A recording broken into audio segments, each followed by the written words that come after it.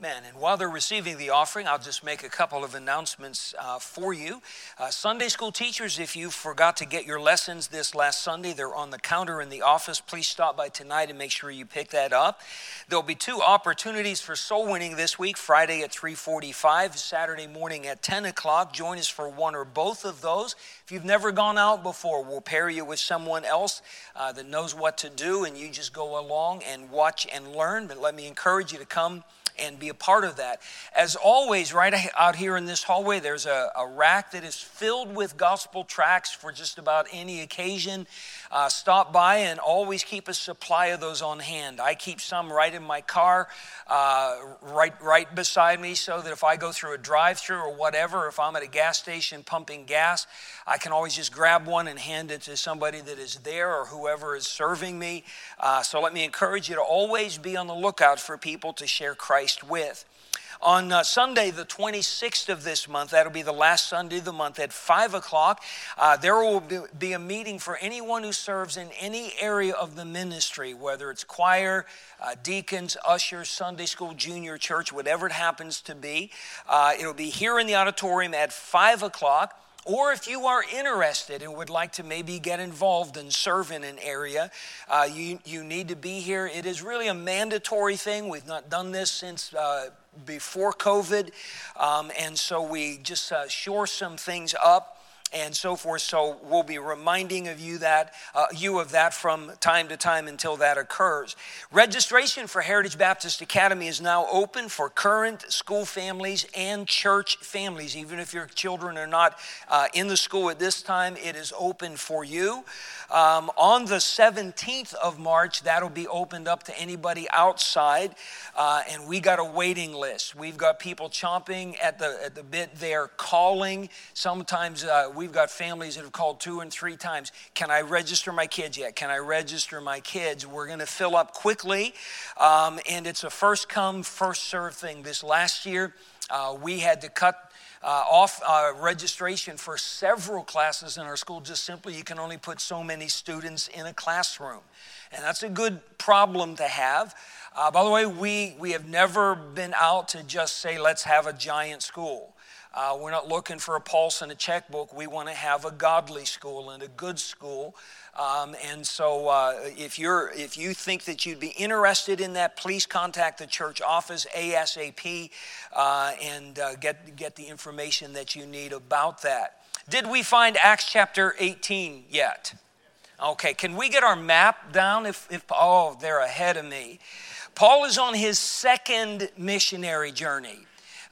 He started out over here in the city of Antioch. Israel is down in this region, and Antioch was the world's first Gentile church. And it was from that church that the Lord sent out the first missionaries. And their first ministry, they went across to Cyprus up in this region, and they started churches all over this area here. In Bible days, that was called Asia. Today, when we think of Asia, we think of China, India, and so forth. But in Bible days, this whole region was Asia. And so that was Paul's first missionary journey. Then they backtracked, went back to Antioch for some time and reported to the church all that God had done. Sometime later, Paul said to Barnabas, his companion, let's go back and see how those churches we started are faring. If you remember, Barnabas and Paul had a fuss with each other. Barnabas had a nephew named, what was it? John Mark, who went on the first trip, but he quit less than halfway through. And Barnabas said, let's take John Mark with us. And Paul said, there's no way we're taking him. He left us high and dry once. And Barnabas said, but yes, we are going to take him. And they got into not a fist fight type thing, but the Bible says the contention was so sharp between them that they split. And they never served the Lord together on that. People have speculated who was right, Barnabas or Paul. You can see a vantage point for each one in the stand that they took. But the truth is, Barnabas took John under his wing, and John went on to become a great servant of the Lord. He was used of God to write the book of Mark in our New Testament. And by the time Paul was ready to go to heaven, one of the last requests that he had of Timothy was, bring John Mark, bring him with you, for he is profitable to me for the ministry. So Paul got a new companion by the name of Silas, and so they took off and they went from Antioch and they did an overland route, and they just kind of circled all these churches that they'd been to. And then they were looking for, now God, where do you want us to go? Paul was a missionary evangelist. He would go to a city or a region. He would start a church, get them grounded and established. He would help them get a pastor that would help, take them further on. And then he'd go to another town and repeat the process. Over the course of time, we walked through the book of Acts. They traveled westward, and the Holy Spirit just gave them no rest anywhere. And finally, they were at this town right here called Troas. Paul had a vision in Acts 16. And in the vision, there was a man dressed in the garments of a Macedonian. Macedonia is this region up here in the northern Greek peninsula, just saying, come over and help us. And Paul assuredly understood that the Holy Spirit was leading them there. So Paul and Silas, and they picked up Timothy over here in Iconium and Lystra. The three of them traveled across. They went to Philippi and started a church. They went to Thessalonica and started a church, went to Berea. In all three of those churches, Paul encountered fierce persecution. In Philippi, it was from the unsaved people. It was not Jewish people. It was the Greek people. Remember, they had led this demon-possessed girl to Christ, and the people that owned her, they used her to tell fortunes and things like that. When they saw that the demon was gone, that ability was gone, they took it out on Paul and Silas. They were beaten and thrown in prison. Persecution. Wasn't the first time they had it. Way back here in Lystra, Paul was stoned and left for dead. So it's not a new thing for them to encounter that. But in Philippi, that's where it came from.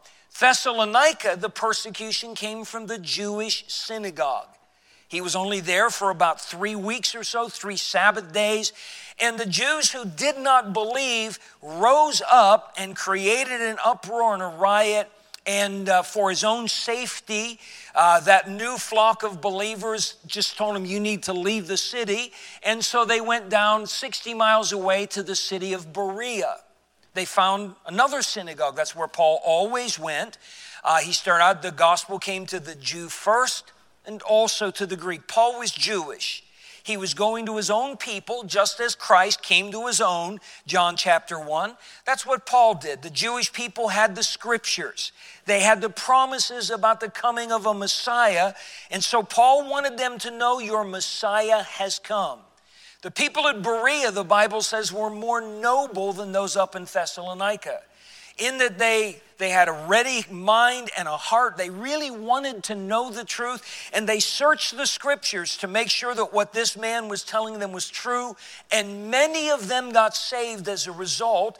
And so there's now another church started in the city of Berea. Well, the people up in Thessalonica, for some reason, they couldn't accept the fact, well, Paul left our town. They didn't want him preaching the gospel anywhere. So they made the trip 60 miles. Today we can do that in about an hour, okay, depending on traffic and weather and all those other things. But you understand 60 miles when back in those days would be a trip of maybe several days. But they were willing to do that, to go and stir up trouble to stop these preachers, and it happened in Berea. And the Christians there did the same thing they did in Thessalonica. They told Paul, you need to leave. It's for your own safety at this point. It appears that Paul left Timothy and Silas in Berea to just further establish that church. And then he went all the way down here into the region called Achaia. Today, that is the country of Greece. He went to Athens for a time.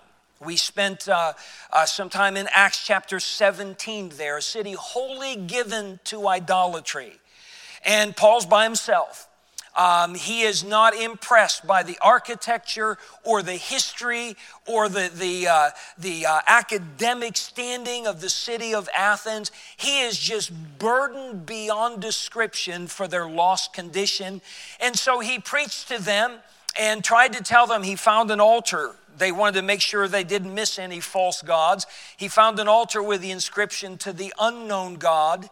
Paul used that as a springboard to declare unto them the God of the Bible and the promise of a Savior in the Lord Jesus Christ and the resurrection.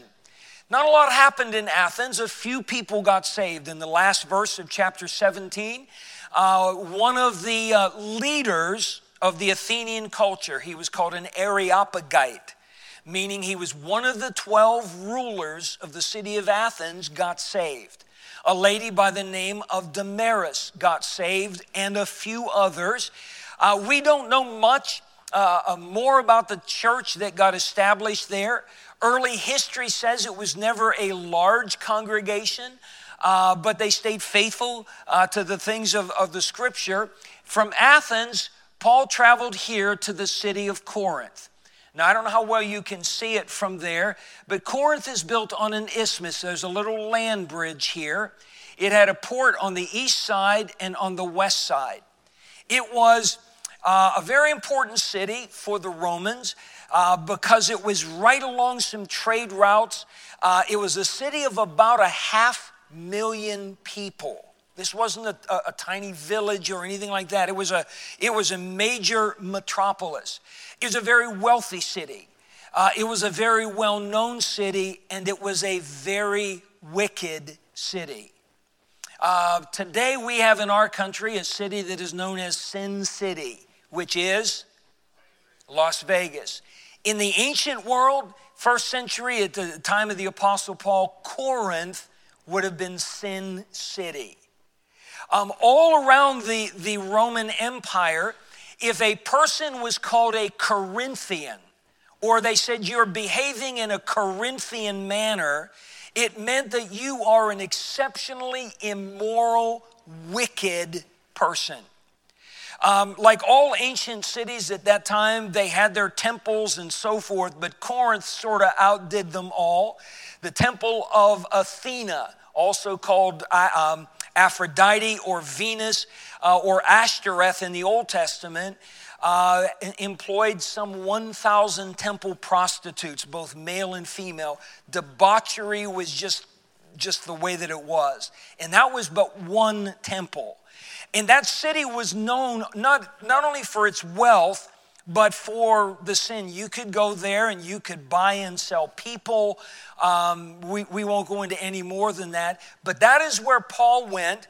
And by the way, we're talking about a man who is led by the Holy Spirit. He's not just wandering around aimlessly. He's brought there by the Lord. Go look with me, chapter 18. This is sort of review to bring us up to where we're at on this missionary journey. Verse 1, after these things, Paul departed from Athens, came to Corinth, and found a certain Jew named Aquila, born in Pontus, lately come from Italy with his wife Priscilla, because that Claudius, that's the Roman emperor Claudius, had commanded all Jews to depart from Rome and came unto them. Because he was of the same craft, he abode with them and wrought, for by their occupation they were tent makers. So Paul's first contact in the city of Corinth was this man and his wife, Aquila and Priscilla. We don't know when this couple got saved. The Bible doesn't tell us that. They may have been Paul's converts at this time. They may have already been saved. We know all the way back, long time ago when we started studying the book of Acts in chapter 2, on the day of Pentecost in Jerusalem, there were people from Rome that got saved. And they may have gone back. Aquila and Priscilla may have been two of them, or may have been converts from some of them. We're not sure. But Paul came in contact with them, and because they had the same occupation, remember we learned last week, Jewish rabbis always taught their sons a trade. They believed that they needed to do more than just sit around and be a scholar, but they needed to be able to support their families. And so Paul's occupation clearly was a tent maker, and so were they. So this team is formed. We looked last week in the book of Romans. Aquila and Priscilla went back to Rome for a while and actually had a church meeting in their house, and so forth. So he's got his first friends in the city of Corinth. Verse 4, he reasoned in the synagogue every Sabbath and persuaded the Jews and the Greeks. So that's his custom. We knew that from chapter 17. And as a rabbi, he would be allowed to stand up and speak and to teach. He had impeccable credentials and so forth. And so every Sabbath day, that'd be on a Saturday, there he is reasoning with them out of the scriptures, telling them about Christ, that he needed to die and be buried and resurrected, and that Jesus of Nazareth was that Christ, that Messiah. He was there every Sabbath. The Bible doesn't say how many weeks he was there, but he did that. Verse 5. And again, I'm going quickly here because we talked about all of this last Wednesday night. When Silas and Timotheus were come from Macedonia, Paul was pressed in the Spirit and testified to the Jews that Jesus was Christ. After a long time, we think probably several months, the team is back together again. Paul's been by himself. He's not had anybody there for moral support. He has met Aquila and Priscilla. They are new friends of his. But Silas and Timotheus, they were his fellow servants and ministers of Christ and so forth. And when they came, it's like Paul just got that shot in the arm type thing. The Bible says he was pressed in the Spirit. That word pressed means totally consumed.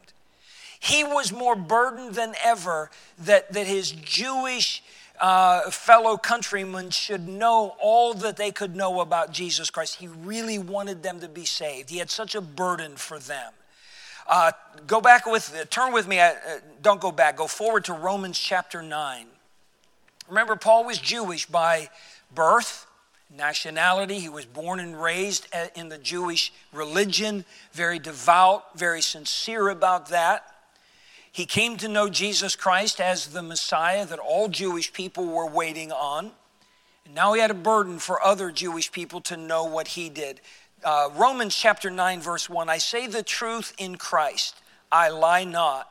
My conscience also bearing me witness in the Holy Ghost, that I have great heaviness and continual sorrow in my heart. For I could wish that myself were accursed from Christ for my brethren, my kinsmen according to the flesh, who are Israelites, to whom pertaineth the adoption and the glory and the covenants and the giving of the law and the service of God and the promises, whose are the fathers, and of whom as concerning the flesh Christ came, who is over all, God blessed forever. Amen. In just 4 simple verses, Paul's just laying out his heart. I have great heaviness, continual sorrow in my heart. No matter if the sun was shining or not, no matter if it was what you would call a good day or a bad day, in Paul's heart was always this heavy burden. He wanted to see his people come to know Christ as Savior. My family and I didn't grow up in a church like this. We didn't grow up in a church that preached the Bible. My brother and sister and I all got saved on the same day, on a Thursday in August 1972.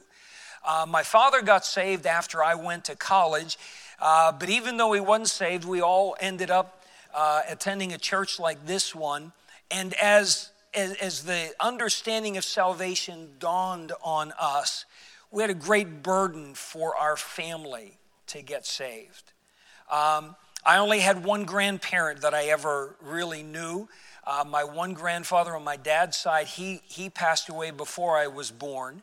My grandmother and grandfather on my mom's side passed away when I was about 3 years of age, and I only vaguely have any remembrance of them at all. But I had one grandmother, had some aunts and uncles, lots and lots of cousins and stuff. And I can remember us just reaching out to our family every time the church had a program or something like that, inviting our family to come and come to church.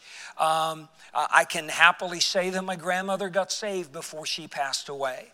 I've had cousins that got saved. I had some aunts and uncles that got saved and so forth. But sadly, there were a lot of them didn't want anything to do with the gospel, and some got mad, and some cut off all ties with our family as a result of that. But as once you know what salvation's all about, and number one, you know how wonderful it is, and number two, you know what the penalty is for rejecting Christ. Isn't there a compelling desire? I want the people that I love the most to get saved. How many understand that? I'm sure that if we took the time, we could just go around, and many of you that have tried to witness to family members or coworkers or friends of a lifetime and try to share Christ with them, and how it hurt you if they rejected Christ or even got mad at you for opening up the subject. Paul said, I have this continual sorrow for my brethren according to the flesh. And he wasn't just talking about my immediate brothers and sisters. He's talking about my Jewish family extended all around the world. That's why he always started out in a synagogue, to the Jew first. He wanted them to know. Romans 10.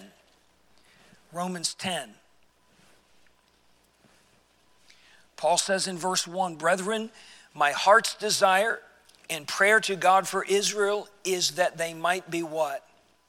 Saved. He's issuing it out again.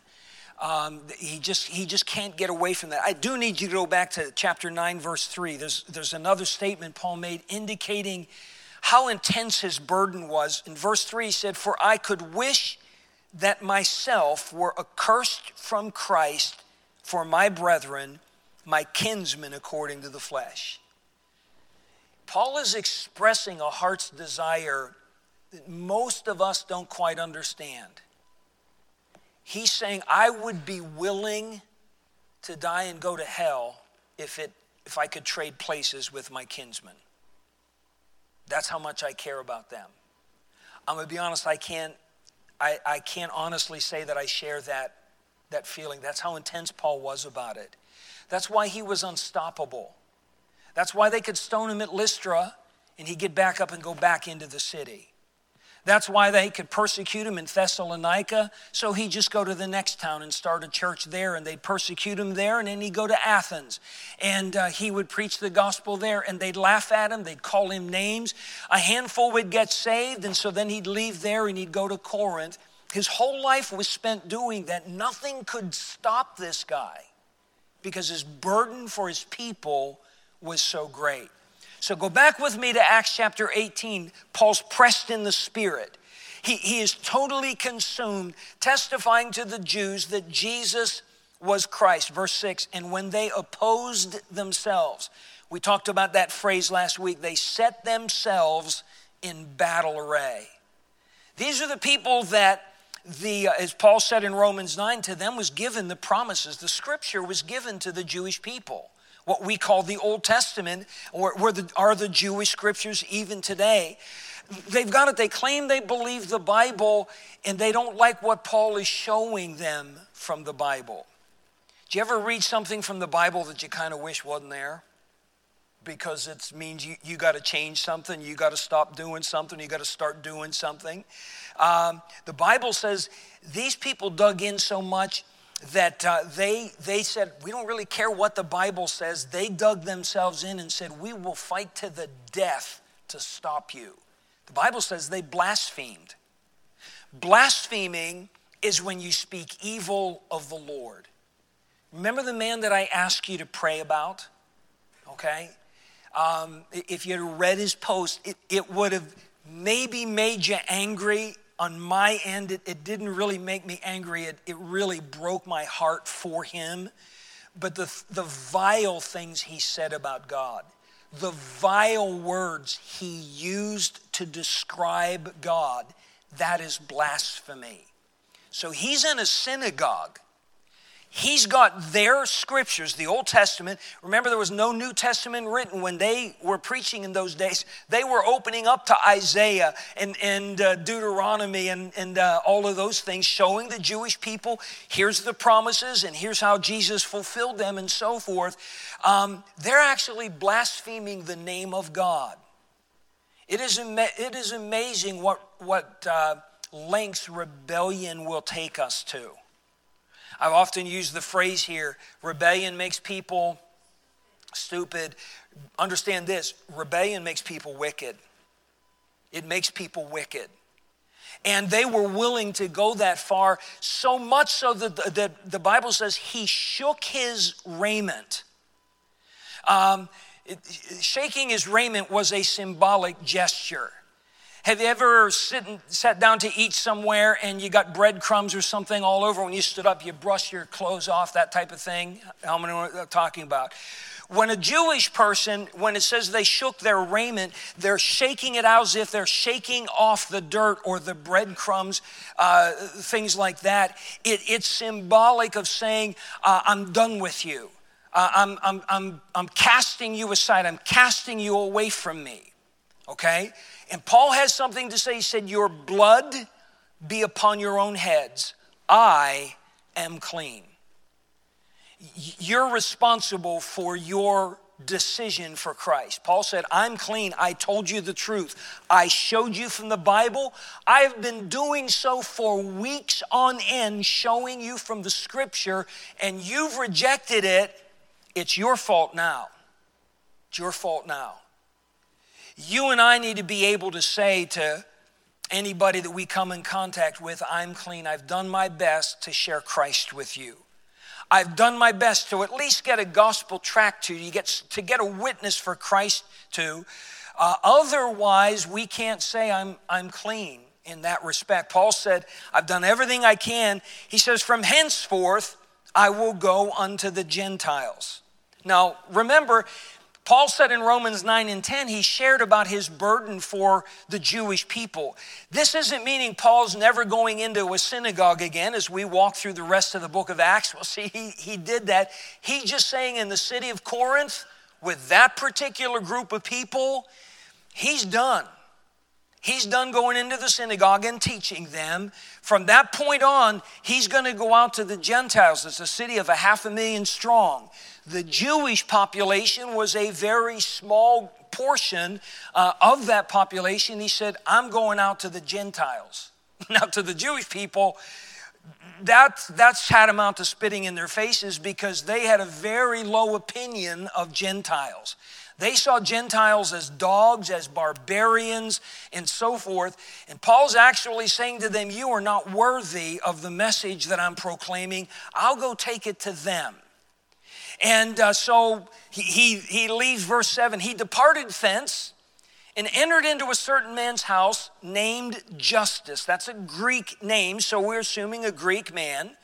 One that worshiped God, whose house joined hard to the synagogue. So Paul just went next door. He went right next door, not across the street. Evidently, this man's house shared a wall with the synagogue. It was a city type thing, and houses built right on top of each other. Like I mentioned, the brownstones, and in Jeanette we had what were called row houses. Philadelphia has them everywhere.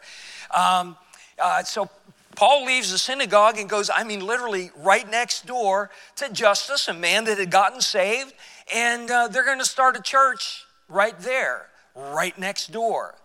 Verse 8, and Crispus, the chief ruler of the synagogue, believed on the Lord with all his house, and many of the Corinthians hearing believed and were baptized. So Paul didn't leave empty-handed. The chief ruler of the synagogue said, wait a minute, Paul, you're not leaving empty-handed. I believe everything that you've said.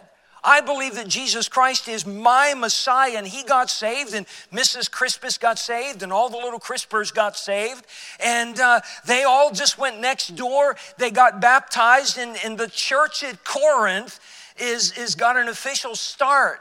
that's there. Can you imagine what the people over in the synagogue are thinking? They thought they got rid of the guy. They just lost their chief ruler. So this is not quite the victory that they thought. But I want you to consider for a moment as we get ready to look at verse 9 and move forward tonight, how hard this must have been for the Apostle Paul. He understands the hardened mindset of Jewish people who just don't want to accept that Jesus of Nazareth is the Messiah. He was one of them. Remember his testimony? We met him all the way back in chapter 7, and he was consenting to the stoning to death of Stephen because of Stephen's witness for Christ. And Saul was all behind that. That was his name at that time, Saul of Tarsus. We see in chapter 8, he is breathing out threatening and slaughter against the disciples of the Lord. He is putting men and women like you and I in prison. If we were in Jerusalem at the time that Saul of Tarsus was running his reign of terror, it would have been nothing for Saul to come in with the temple guard and grab all of us that he could before we could escape and haul us off to prison. By his own later testimony, Stephen wasn't the only guy whose death he had a part in. He calls himself a murderer from before he got saved, breathing out threatening and slaughter against the disciples. So that man was consumed with hatred. Paul understands the opposition of his people. But Paul came into personal contact with Jesus Christ in Acts chapter 9 on the road to Damascus. He understood the power of God and the message of the gospel, and it utterly and fundamentally changed him. And the man who was at one time breathing out threatening and slaughter against the disciples of the Lord, he's now this guy that is completely consumed, pressed in the Spirit, trying to make disciples for the Lord. But, sorry, Siri thought I was talking to her. Now remember, Paul understands their mindset, but he wants them to change their mind like he did. He knows how important it is, but everywhere he's gone in his missionary journeys, his people have rejected Christ. Oh, there were some Jewish people got saved here and there. I spoke with a friend of mine that I haven't talked to in many, many years, evangelist Brian Sharp. He preached here a number of years ago. He is having identical chest pain issues to what I have. They put a stent in that didn't solve the issues. I mean, and it's been almost the exact same time period as mine. And he just wanted to find out where I was going next, what was going on, and so forth. And he ended the conversation. I appreciated this. We could sit and bemoan our aches and pains, and I'm at the age where I have a lot of them, and so do you.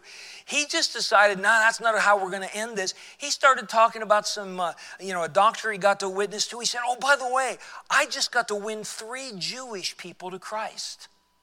I got to show them that Jesus Christ was their Messiah. He said it was the most amazing conversation that I'd had. And that's how we ended the conversation. It was a joyful thing. That's all Paul wants. But by and large, the synagogues rejected Christ, though individuals in those synagogues got saved. Timothy was one. He was a convert of Paul. His mother was Jewish. His father was a Greek, his mom and grandmother, and he got saved. Paul saw that, but everywhere he went, he watched his people say no to God.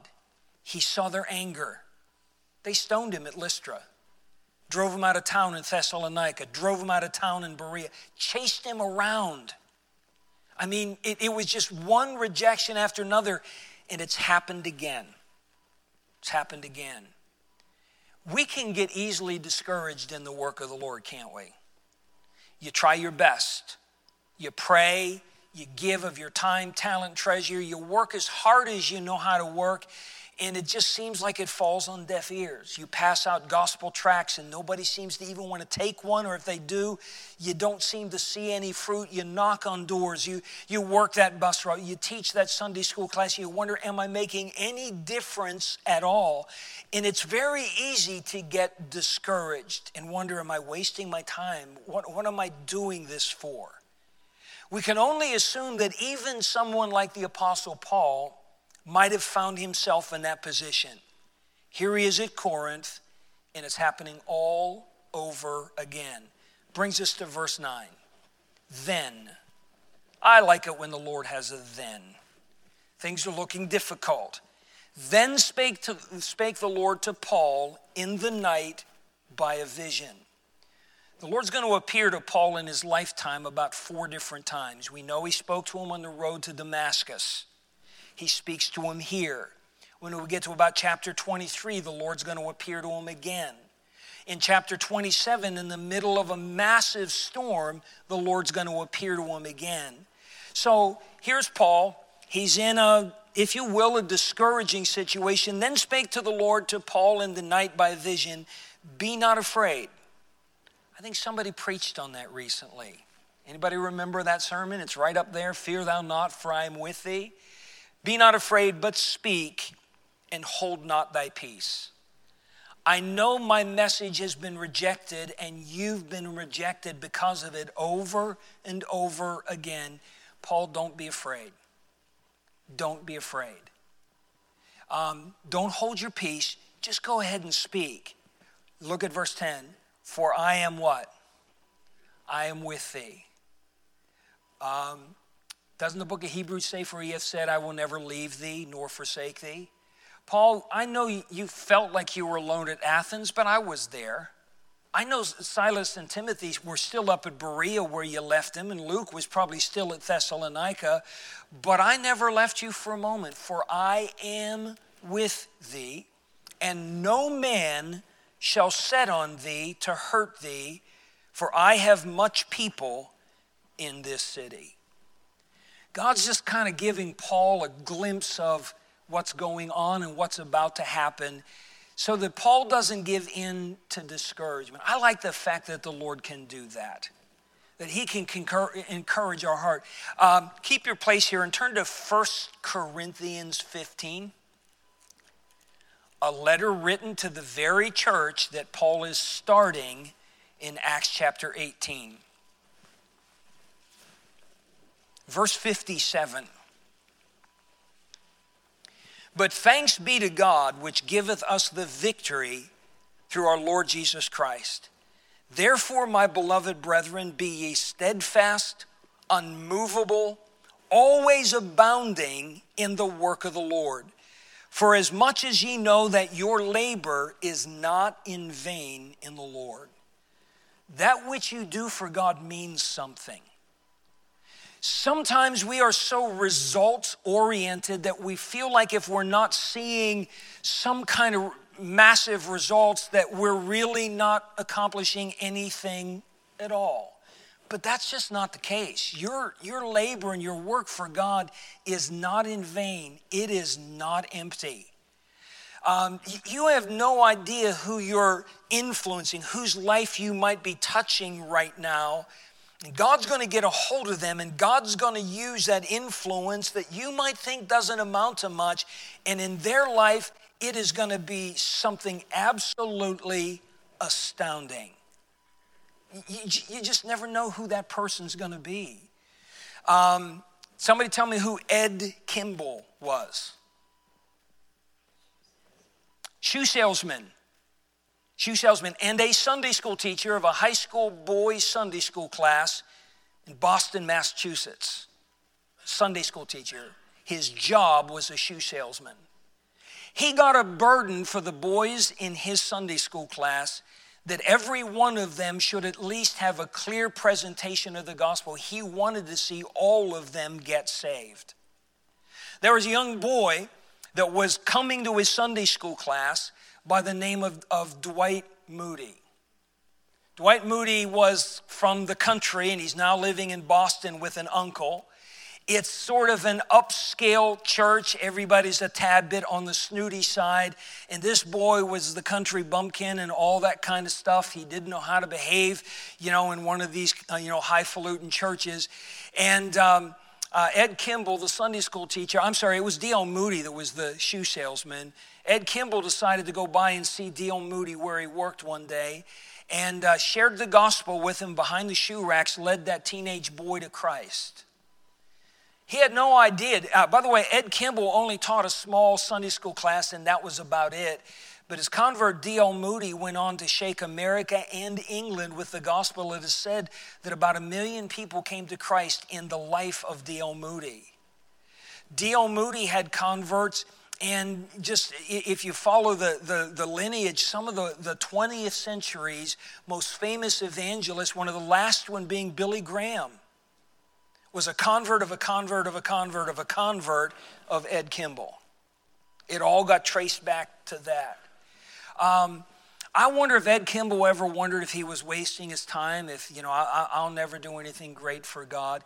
Do you realize if he hadn't been a good Sunday school teacher and he hadn't been a faithful soul winner, how many millions of people would have never, ever heard the gospel? The Lord came to Paul and said, don't be discouraged. Don't be dismayed. Don't be afraid. I'm with you. I'm with you. Just speak. Don't hold your peace. And I like what he said in the end of verse 10, for I have much people in this city. Now, as far as we know, Paul's the first Christian to come through. The gospel is just beginning to be proclaimed. What God's saying is here, I already know there's a whole bunch of people in this city that are going to get saved. Paul's ministry, almost everywhere he's gone to this point, has only lasted in each city for maybe a few weeks, maybe a couple of months at the most. Thessalonica, he was there 3 Sabbath days, and they ran him out of town. That would be rough to just, you barely get started and you have to leave. Paul's going to end up being in Corinth for the better part of 2 years. It will be one of his longest ministries of his entire life. And during that time, God said, I just want you to understand, there's a lot of people in this town that are going to get saved. I wonder how many people are left that will get saved if we would stay faithful and just get the gospel out. Well, I used to go soul winning, but I didn't see a lot happen. Does that mean there's nobody left to get saved? Maybe there's just some more doors that you need to knock on, some more tracks you need to pass out. And so Paul gets this message of encouragement from the Lord. Verse 11, he continued there a year and 6 months. Now, he's already been there several weeks, according to verse 4. We don't know how long. Now he's there a year and a half teaching the word of God among them. Paul is going to see a great church get established. Two books of our New Testament are letters Paul wrote back to that church. Before we're done tonight, turn to 1 Corinthians chapter 1. Remember, Corinth is a wicked town, wicked city. Just maybe the capital of filth in the entire ancient world. But I want you to notice what Paul has to say to his converts. 1 Corinthians chapter 1, look at verse 4.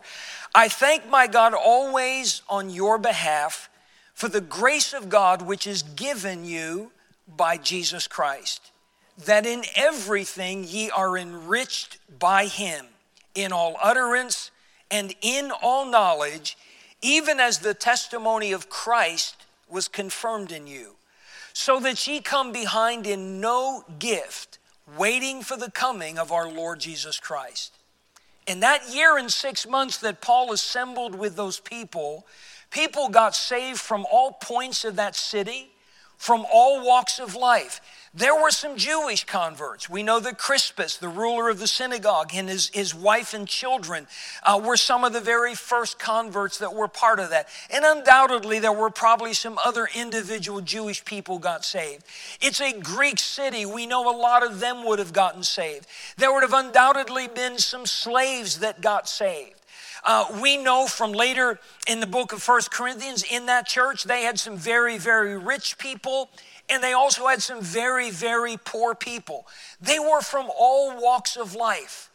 Corinth was sort of like the New York City of its day, a melting pot of people from all over the Roman Empire were there, and people were getting saved from all walks of life. And in that church, through the teaching of the Apostle Paul, and he was followed by a man named Apollos who was very eloquent in the scriptures. Eventually the Apostle Peter came and pastored that church for a while. You got this church of people that had a great understanding of the Word of God. The Bible said, we read it there, so that ye come behind in no gift. This was a church that had people that could teach, that could organize. Some of the people there had the wherewithal to give and support the ministry and help other people out. They had everything. Undoubtedly, there were some people that could work well with children, some that could work well with elderly people. They came behind in no gift. God put together a great church while Paul was there. Imagine if he'd have gotten discouraged after... let's say after verse 8. Here we go again. Same thing. I'll just leave here and I'll just go somewhere else and see if I'll do better. Imagine if he'd have quit, none of that would have happened. I have not seen, nor ear heard, neither have entered into the heart of man the things which God hath prepared for them that love him. Even a great Christian like the Apostle Paul could get discouraged. And isn't it sweet of the Lord that God specifically reached out to him? Don't be afraid. Don't hold your peace. Just keep on speaking. There are a lot of people going to get saved in this city before it's all done. We need to stop there at verse 11. There's one more event that is about to take place in the city of Corinth. And remember, one of the things God promised him, nobody's going to hurt you here. He's already been hurt at least once. In Lystra, they stoned him and left him for dead. I think that hurt. But God gave him an assurance here, nobody's going to hurt you here, and they're going to try. Brother Tim in Sunday school was talking about the prophecy that Deborah gave to Barak before he went off to fight against Sisera, the captain of the host of the king of Canaan. And Deborah told him, he said, you're going to win the battle, but you're not going to get the credit for it. The honor, the glory of it is going to go to a woman. Now, most men would not be willing to trade in their man card to let a woman take the victory from him. Barak didn't care. He's just going to do what God wanted him to do. And then in very short order, Barak got to watch that prophecy come to pass.